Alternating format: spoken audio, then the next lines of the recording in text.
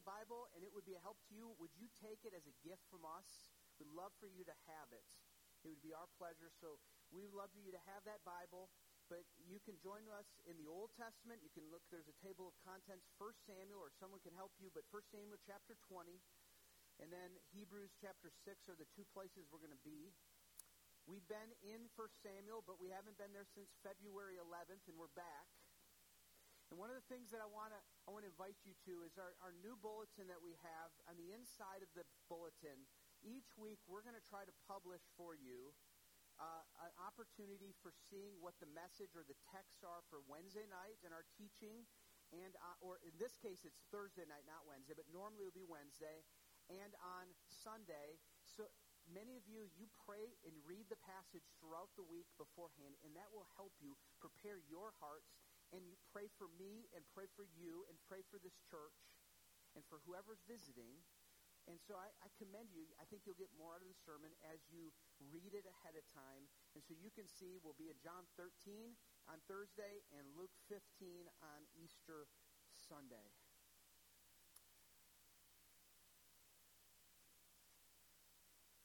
How do you spell security?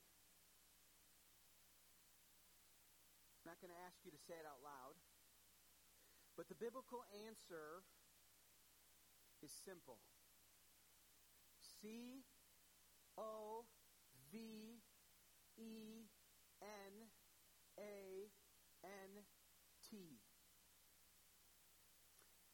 That's what 1 Samuel chapter 20 is actually about, covenant. That's how you spell security. Covenant and the security that it brings. So the chapter depicts David and Jonathan's friendship. It actually isn't primarily meant to dredge up some beautiful sentimentality over friendships. It is to go much deeper and speak to the God that founds these friendships and speak to greater realities for us, and I want to speak of that this morning. We enter into covenants. We often don't talk about it that way. In reality, if you are a member of this church and we want to communicate that more clearly, to be a member of that church is we're covenanting together. That means we share a covenant. We make promises. Here's one definition of covenant from Chris Bruno in his book, The Whole Story of the Bible in 16 verses. He says, it's a relational promise marked by faithful love. That's what a covenant is. It's a relational promise. There's warmth and personal relationship. And it's a promise. There's a commitment. And it's accompanied with loyal, faithful love. July 7th, 2001. Did I get that right, Molly? I think it was July 7th. We got married. It'll be 17 years. 17 years this July. I know that I don't look that old. We made a covenant with one another. It was a relational promise. And in it, we made vows where we said things like, your people will be my people, and your God will be my God. And may God bring death to us, bring destruction. If I break those vows, I care about this, and I am making this before God, for better or for worse. And we made a covenant vow together. That's a picture of covenant. We don't talk about covenant all the time, but the Bible is filled with covenant, God making covenant to people in the Old, and then into the New Testament, God making covenant to you. And I think that our understanding of God and His love to you and me will not come to its fullness unless we better understand covenant. With the word covenant, we have to, in the Bible sense of the word, can't think about covenant in terms of a homeowners association, kind of a covenant assigning. Oh yeah, we agree to do this, and I'm not going to park my car here. We can't think of it as dues for even a labor union kind of covenant or relationship that you have there. It's something much deeper, like marriage. It's meant to be somewhat like church, but much deeper. And when you get that, you have to come up with a word called loyalty. comes to mind, or rather, who comes to your mind when you think of loyalty? Loyalty. Surely we can't think of sports teams. They're not loyal to their players, their stars. It doesn't matter if they're too old. We ditch them for a better player because of the money. If players won't be loyal to their teams, understandably so, in the same way, and they're going to move to whoever will pay them the most, but loyal. It's a giving or a showing firm and constant support or allegiance to a person or an institution. Some synonyms to loyal means faithful and true, devoted and constant and steadfast and dependable and reliable and trusted, dedicated, unchanging, unwavering. And what I want us to hear this morning, because it's in God's Word, what I want us to see every time we take communion, every time we gather, is God's covenant love to his people is that. It's unwavering. It's loyal. It's beautiful. It means so many other things. It makes Romans 8:28, he works all things together for good. He will never leave you or forsake you. All of these promises are good because God made a promise, a relational promise, and he guaranteed it with this kind of faithful, loyal love. There's a word in the Old Testament. You don't have to know Hebrew to understand and grow in God. But there was an Old Testament word. It's worth us hearing this word. It's hesed. H-E-S-A-D or H-E-S-E-D. Hesed love is a word that when we read the Psalms, it says, your mercy endures forever. Your steadfast love endures forever. Your kindness endures forever. Your loving kindness endures to all generations. When we say in some of the passage that Russ read and I read, we sang about God's hesed love, his faithful love, because it's bound in a covenant. So I want to tell you the story in 1 Samuel chapter 20. It is 42 verses, and that's a long chapter in 1 Samuel. And it tells you something that as you come to this place, you go, man, Samuel took a long time, or whoever wrote 1 Samuel took a long time to write this one chapter, and it's a unique, almost sometimes hard to follow. So we're not going to read it from verse 1 to 42. I'm going to just read some verses, and I want to tell you the story, and I want to bring you to this, and I encourage you to meditate on it. You have an outline, and you can fill in the notes here. So here's the story. David is not yet king, but God promised him to be the king. Who's the king? It's Saul. Saul started out really good, but turned really bad quickly. Saul is so jealous and full of envy. Saul has already tried to kill David. He's thrown a spear at him. He sent people to his home, and David had to escape through the help of his wife. And the last thing we heard about him is David had run over to Samuel and hung out with Samuel and prophets, and Saul sent messengers to go kill him. And then Saul went to go get him and kill him himself, and God said, nope. Spirit, I'm going to deliver David. And the Spirit of God came upon the bad King Saul and actually made Saul prophesy and kind of go crazy and take off his clothes. And God said, I protect my man I'm in covenant with. There you go. Now we're to this story, and here we find that David fled from Naioth to Ramah and came before his friend Jonathan. Who's Jonathan? You got to get these relationships right. Jonathan is the son of Saul. That means he should be the heir apparent, right? He's the crown prince. But this is a mix-up because God said David's going to be the king, not the crown prince Jonathan. But in chapter 18, God, in his grace, brought Jonathan to David together, and they became friends. Jonathan didn't care about his kingdom. He cared about God's kingdom. And Jonathan loved David, and Jonathan and David had made a friendship and a covenant. They sealed it in a covenant. They made promises to each other, and they said, Yahweh, you hear this? We're making a promise to each other. I will be devoted to David. David will be devoted to Jonathan. We will protect each other. We will love each other and show devotion to each other.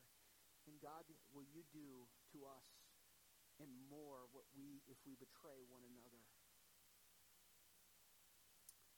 So chapter 20 comes. David knows he's in trouble.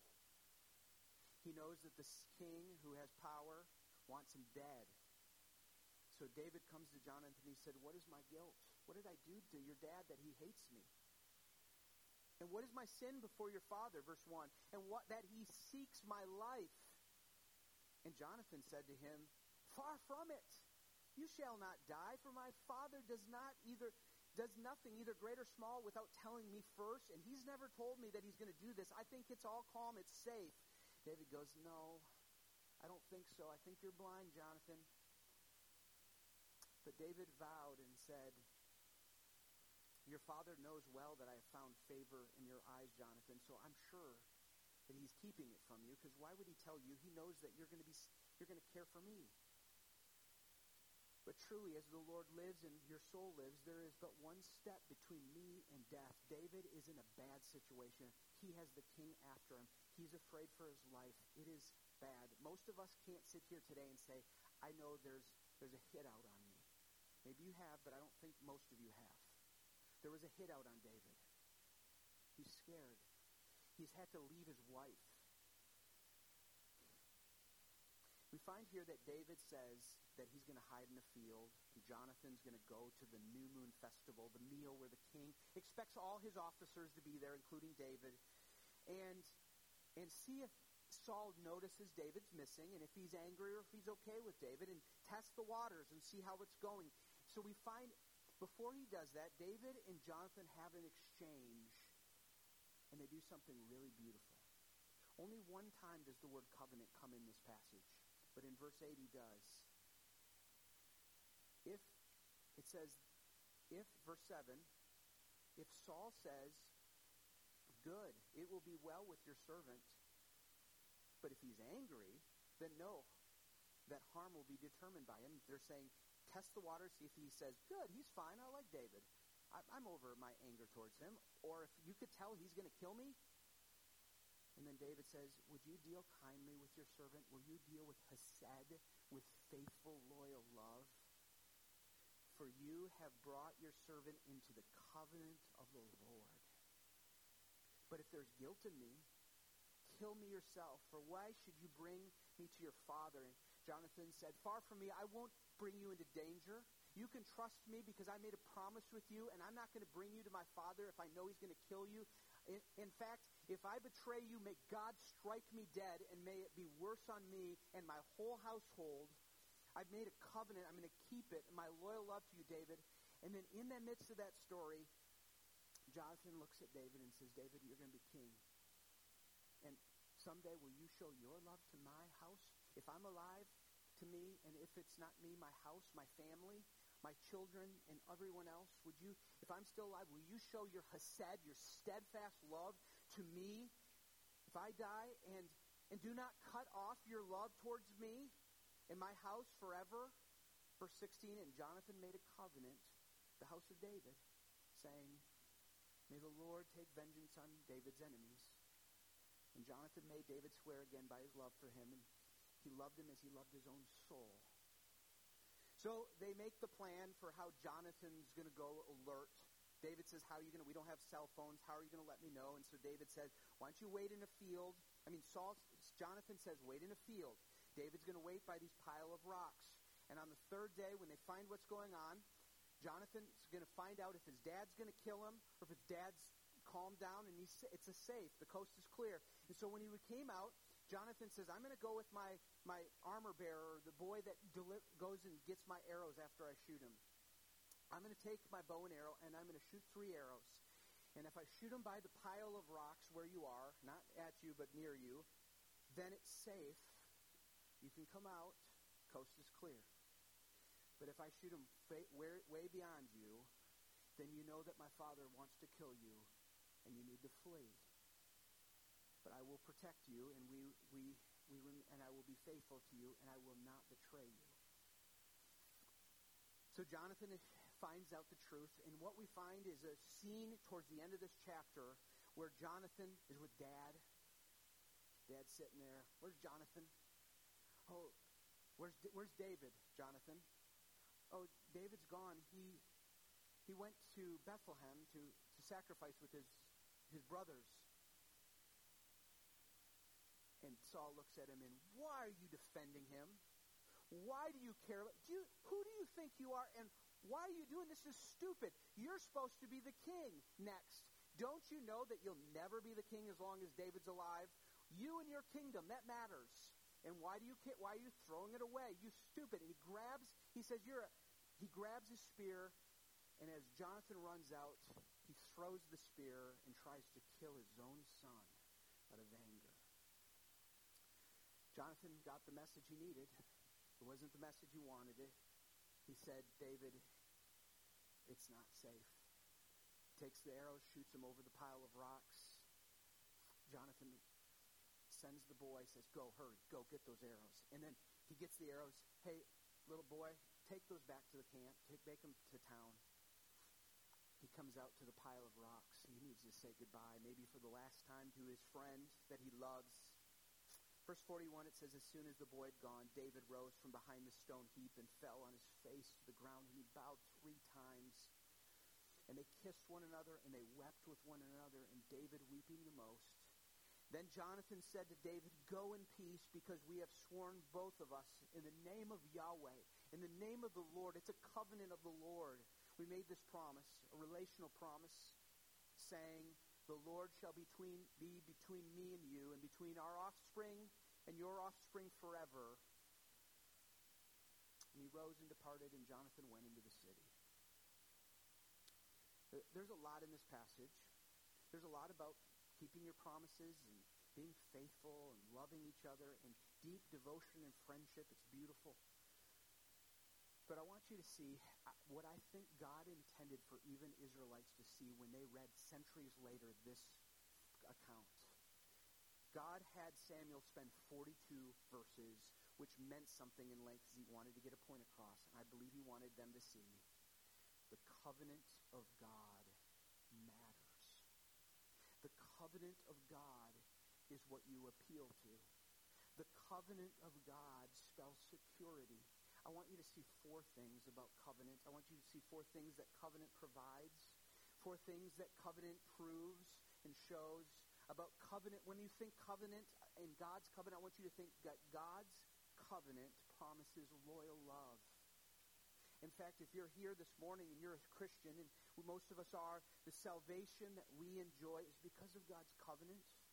God made with us and is established and is fulfilling that covenant through Jesus Christ. Both his work on the cross, Jesus lifted up a cup at the Last Supper and said, this is my covenant in my blood, which I make with you. Here are 4 things about covenant love that promises, covenant love that is loyal love.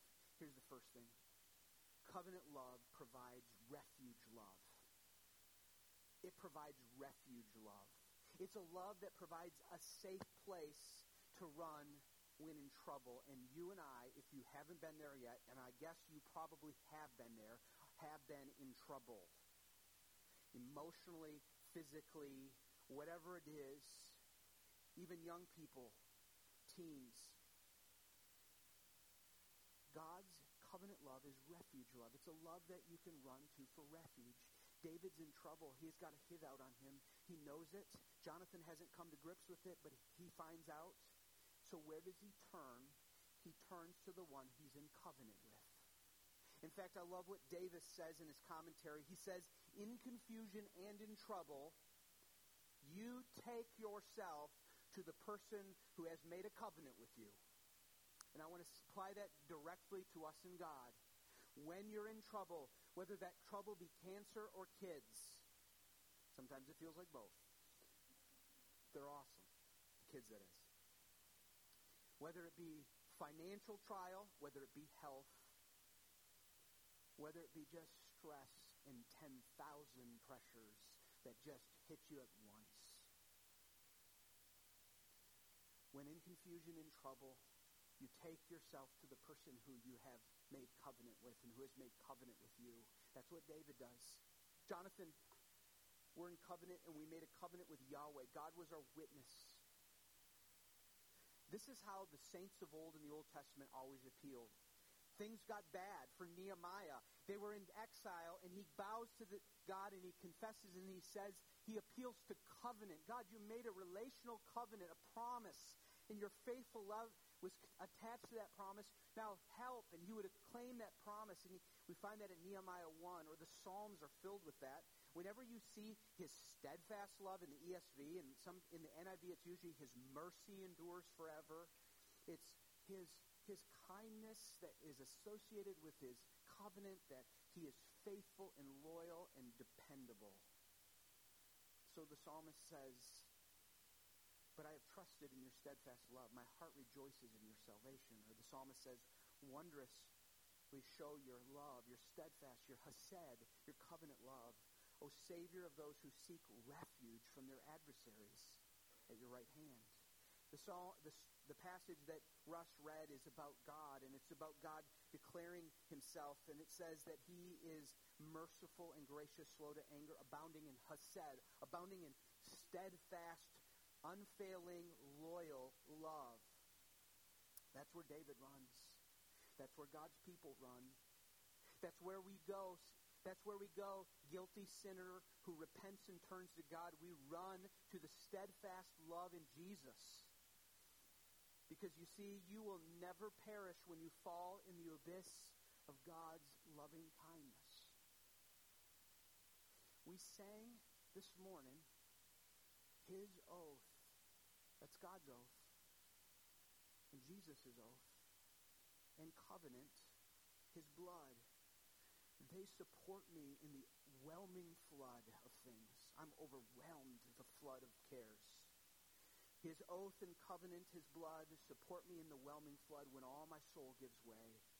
He then is all my hope and stay. You may have a great boss, but he's no refuge. You may have a great place to work, but it's no refuge. You may have a great marriage, but your spouse is not meant to be your refuge. Your spouse's hero must be Jesus.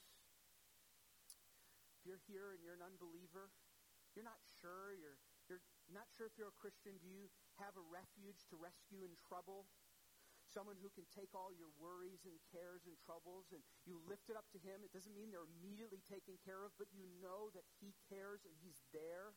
If you're a single person here, you may think that a spouse will be that refuge and it will bring that rock that you need, but it will not. It's a beautiful thing, but it's not for everyone, and it's not what Jesus is in the refuge. We're a church, and we're called to be rocks for each other. We're to be family, but we are, in a sense, we're to be refuges for each other. Someone's sick, someone's car broke down, somebody else has an issue. We help each other, but we point each other, say, our refuge is in our covenant with God. We love because he first loved us. We love him, and then we love each other. Teenager or young people, you want security and help and peace in the storm. You won't find it fully in friends. They're great, but they're not a refuge. You won't find it in sex or food or social media or gaming or sports. You need something that lasts, something that's real, solid and lasting. It's in God's covenant in Jesus Christ that we run to. Secondly, not only is God's covenant love a refuge type of love, we run to it for rescue. Covenant love is demonstrated. The covenant love demonstrates uncommon love. This is a strange thing if we really think about it. Maybe you've heard this story, and so you don't think about this, but you should. And I know that there are many of you that have never heard this story. This covenant faithful love is uncommon love. And in fact, any love that God shows us in the covenant is uncommon love. And we better start getting used to this uncommonness and be amazed by it. It's a love that overcomes what is common and comes through for you. This covenant is so unusual. One simply doesn't do what Jonathan does. You didn't hand your place to your rival and promise to protect him in monarchs and kingships, especially when your place was to be the crown prince. If Jonathan was normal, he would dispose of David, not save David and warn David. In fact, that's what angers Saul, his father, so much about. Jonathan's covenant commitment to David flies smack in the face with all political sense. It's uncommon. Jonathan really didn't seek first his own kingdom. He sought God's kingdom. His dad wanted to say, Jonathan, but you and your kingdom. And Jonathan said, no, it's not about me and my kingdom. It's about God's kingdom. Normal or common would let David perish, but he doesn't. It didn't make sense for Jonathan. It wasn't common.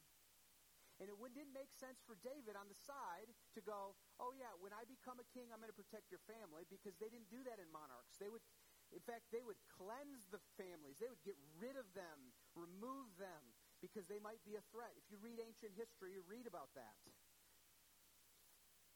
Not with covenant.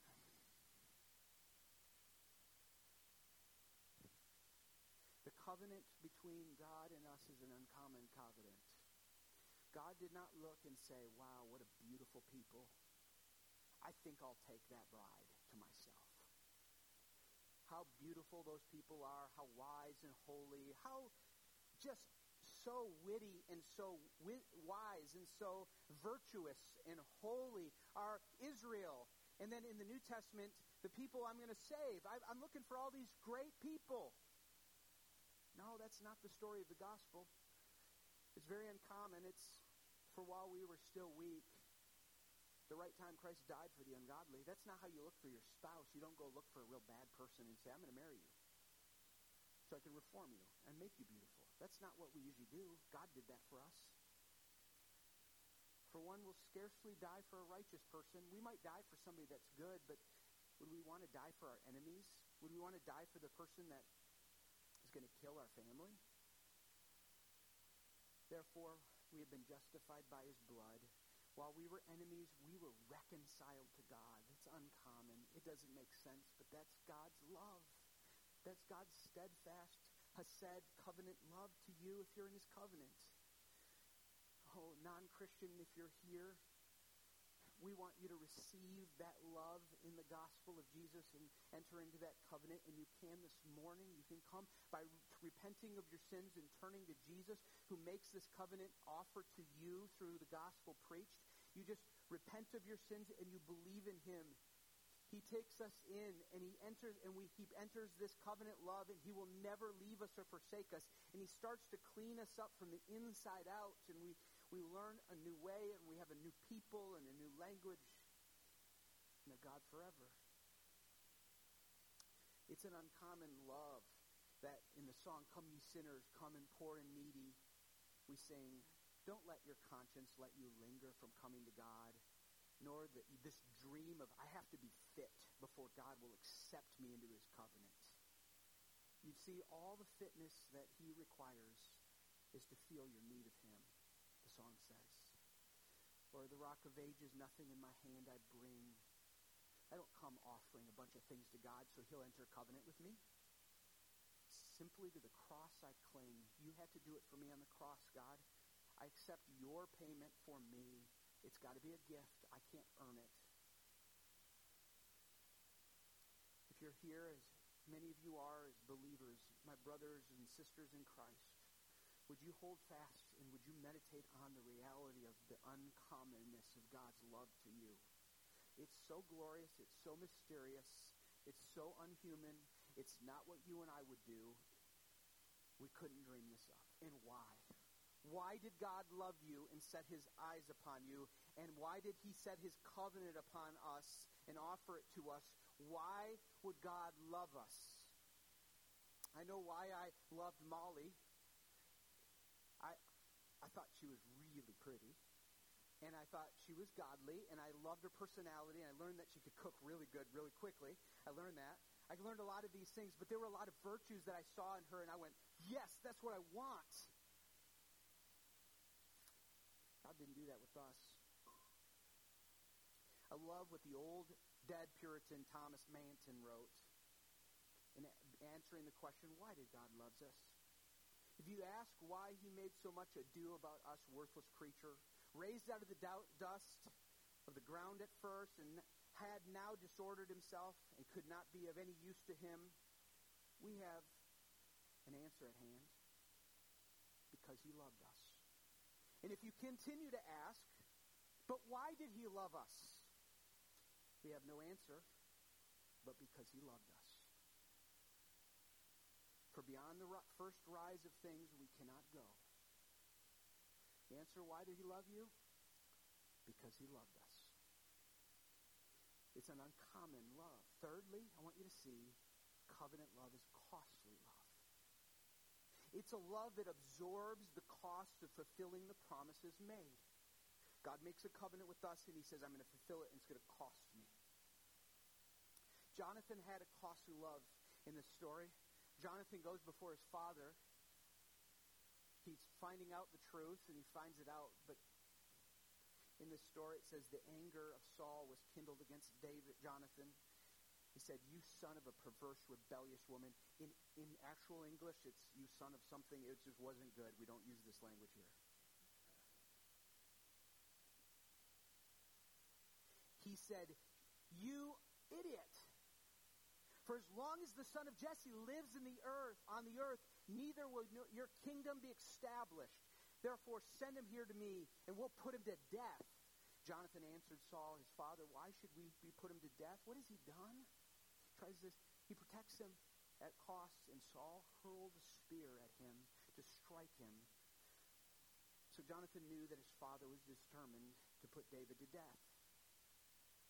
You see, Jonathan's oath is costly to Jonathan. In fact, he goes this meal, and his dad runs him out and tries to kill him. Think about it. Dad tried to kill me.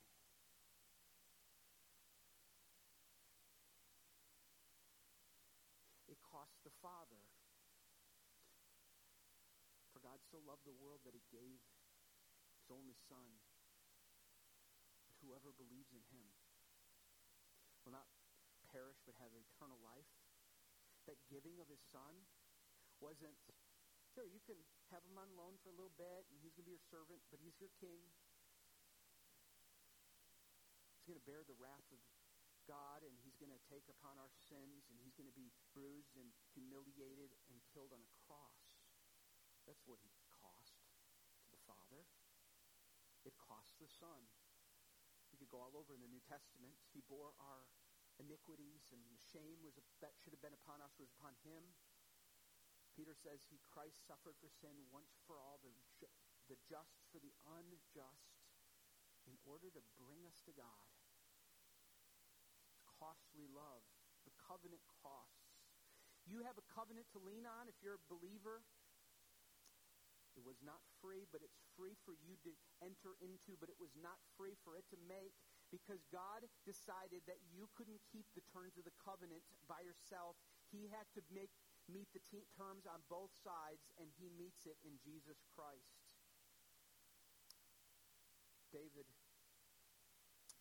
and Jonathan experienced costly love in this covenant, and so do we, and we are to rejoice. Finally, God's covenant love not only is a refuge love, not only is it uncommon love, not only is it costly love, it is a peace-giving love. It's a love that brings peace because of the protected relationship. It might seem strange to you if you read the ending of this. It says, and Jonathan said, go in peace. Go in peace? Your dad wants to kill me. How do I go in peace? I'm supposed to be a fugitive? The reason why is because God is with you, and God is with me, and we have a covenant. And yes, you have problems everywhere, but you have peace in our relationship, and it's in God. I like what the commentary writes. He says, isn't this an accurate sense of biblical peace?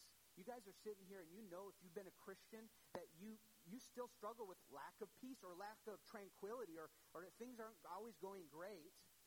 Biblical peace is not often a general tranquility, we're just walking around meditating, but rather a rightness at the center in the midst of turmoil. Paul implied that Christians enjoy peace with God, even though they'll endure affliction and trials. Jesus told his disciples, in me you may have peace, but the world will afflict you, but you'll have peace that matters. The Christian that does not have peace because things are peaceful, that's not why Christians have peace, because things are peaceful, but he has peace because a greater one than Jonathan has pledged a friendship to him. Oh, believer, if you are here, you have peace with God not because the world is going to love you, not because everything's going to go great here. It's because the one that matters has pledged peace to you and will be with you. If you're here, unbeliever, come and receive. This is the only source of peace. This is the only source of hope. This is the only source of freedom. It's in the peace that's brought in God and his covenant through Jesus Christ. We have peace with God through our Lord Jesus Christ. I'm going to conclude with this passage. We're going to sing this passage in conclusion. Hebrews 6:16 through 20. The author of Hebrews is making an argument. He wants us to be certain. We're going to sing about our certainty. We're a firm foundation. He will hold me fast. Why is he going to hold me fast? Because of his covenant. And why do we have a sure and steady anchor? Because he is our covenant. What's that imagery about anchorship? An anchor was something you wanted your boat secured to in the midst of a storm so that your boat just didn't go off wandering, get rolled around and destroyed or taken off to sea. And so we, as God's people, have a sure and steady anchor. We are secured, and that anchor is in heaven, and it was not going anywhere. And it's not we that tied ourselves or held on to it, but God connected us to the anchor, and it's Jesus that made that all happen. So in Hebrews 6:17, when God desired to show more convincingly to the heirs of the promise the unchangeable character of his promise, he guaranteed it with an oath. So that two unchangeable things in which it is impossible for God to lie. Listen to this. We who have fled for refuge might have strong encouragement and hold fast to the hope set before us. We have a sure and steadfast anchor of the soul, a hope. That hope is a person that enters into the inner place of the curtain where Jesus has gone as a forerunner on our behalf. And Jesus is going to say, God made a covenant with you, and I'm going to make sure that happens. I'm not going to leave you. Christ is your sure and steady anchor in the fury of storm, when the winds of doubt blow through you, and the sails have all been torn, in your suffering and in sorrow, when its sinking hopes are few. I will hold fast to the anchor, and so will you. It will never be removed. Christ is your sure and steady anchor when the tempests rage on, or when you face the wave of death, when these trials give way to glory and we draw our final breath. We will cross that great horizon, clouds behind and life secure. Calm will be the better for the storms we endure. Our anchor of the soul is not just our subjective confidence, but the sure objective reality that God has promised. He is your anchor if you're in Christ. And you can be in Christ today. I'd love to talk to you if you want to know more. When he says in verse 19, he's the anchor of our soul, he has firmly anchored us to heaven in the covenant of God. How do you spell security? J-E-S-U-S. Jesus. He's our security. He is our covenant loyalty. Let's pray. Father, help us to sing like we're covenant members. Because we are. Help us to sing like we're covenant people. Help us to sing because we have covenant promises upon us. We have a refuge love and uncommon love and costly love and peace-giving love.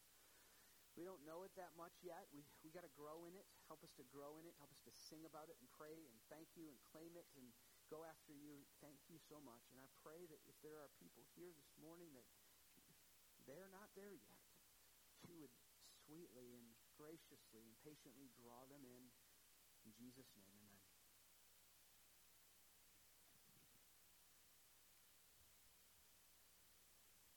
Let's stand together. Addiction